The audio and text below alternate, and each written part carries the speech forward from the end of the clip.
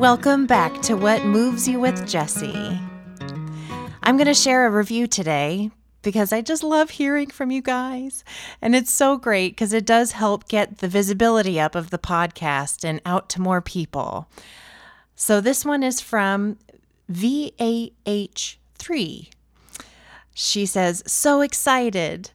This podcast seems to always hit in the right moment of life. Relatable, light yet full-hearted, full of kindness, and Jessie makes you feel like you're hanging with your best friend. Here's to a happier, more peaceful mind." Oh my God, you couldn't have said it better. Thank you so much, VAH3. Your reflections are exactly what I want everyone to feel. Thank you so much. So on to today's episode. I received a question a couple weeks back from my dear client, Teddy, and he asked for me to speak to it on the podcast, which I was thrilled to do considering it is a question that I'm sure applies to all of us. Yes, us. I found myself saying it to myself last night to Mike, so it was great timing to share. So here's the question. Can you unpack the phrase, "I feel bad"? We say it all the time, we think it often, and since working with you, I realized that I feel quote-unquote bad way too often. For example, I made a lovely dinner, and afterwards my husband went to clean the kitchen. I had this thought of, oh, I feel bad, I should help. But instead, I went and cuddled with the dog, which is what I wanted to do.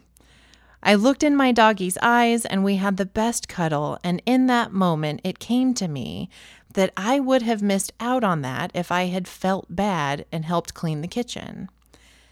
The thing I understand now that I didn't before was that my husband wanting me to help is a story I made up and believed. Wow. So before answering the question, Teddy, I would love to acknowledge a few things that are quite profound in this question and the clarity that followed for you.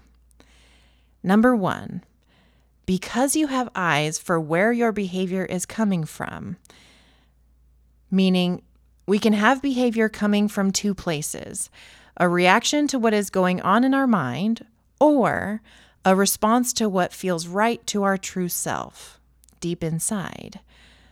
So because you have eyes for that, you were able to see the options available to you and you went with what felt right.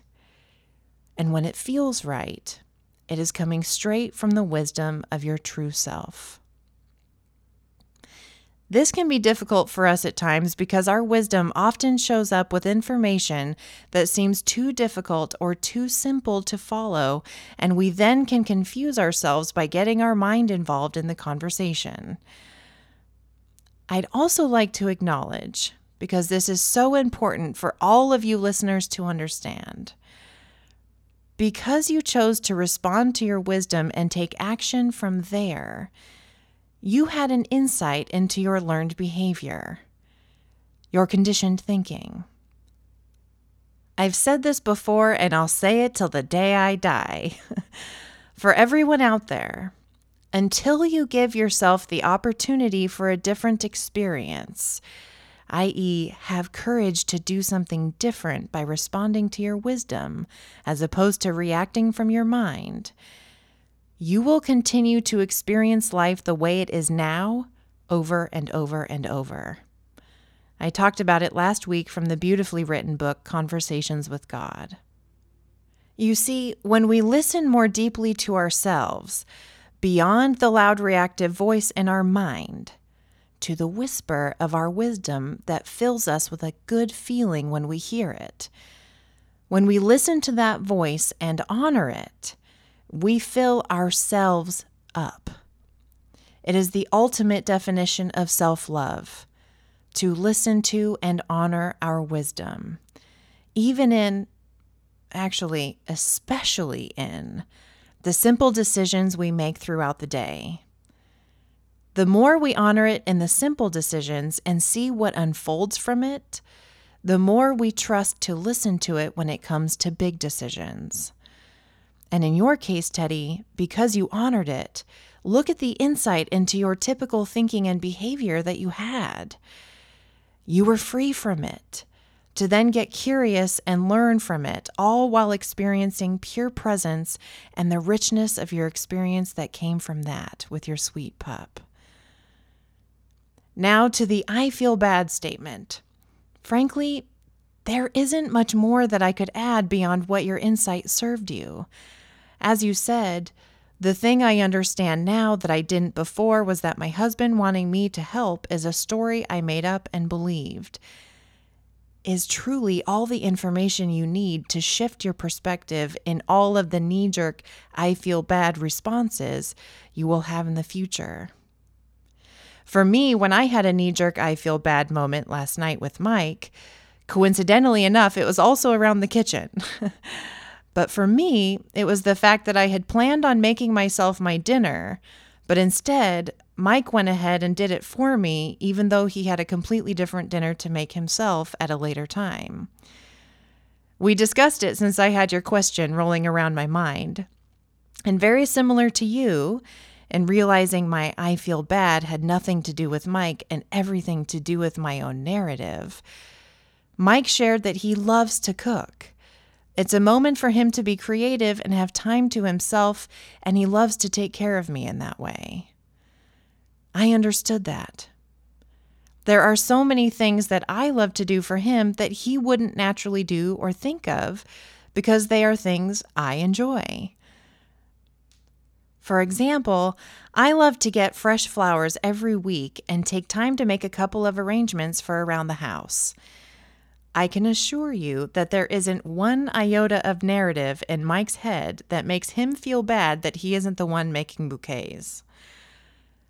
So as far as unpacking this one goes, I think the sponsoring thought that creates the I feel bad thought is probably different for each one of us. For me, my I feel bad last night was sponsored by the story I created in my head about how Mike stopping what he was doing to make my food was annoying and interruptive, and I'm clearly capable of cooking for myself, so how could I let him do it?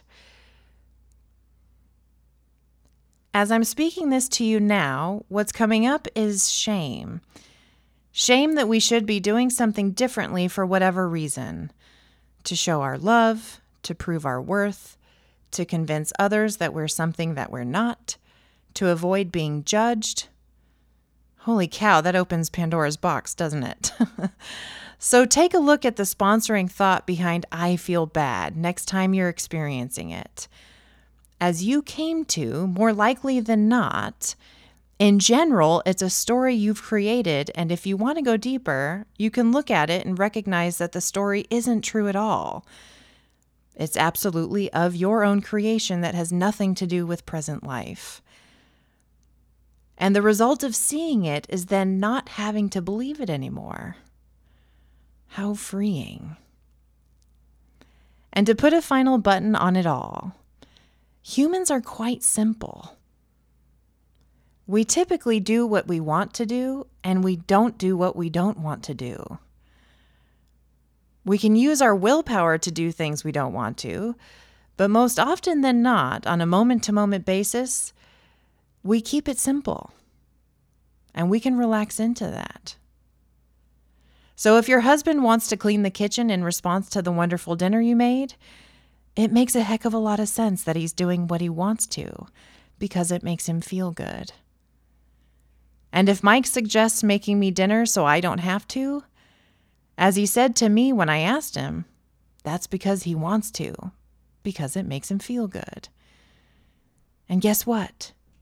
If you had felt anything different from your husband, that he was tired or overwhelmed or just flat out didn't want to clean up, you may have had a different response from your wisdom.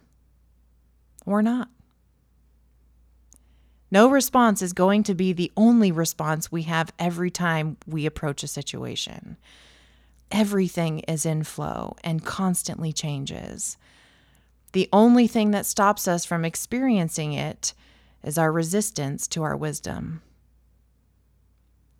I hope this was helpful, Teddy, for you and for everyone listening. Isn't it nice to know you were already onto it? We have everything we need inside of us at all times. Sending love in all directions, and I'll see you next week.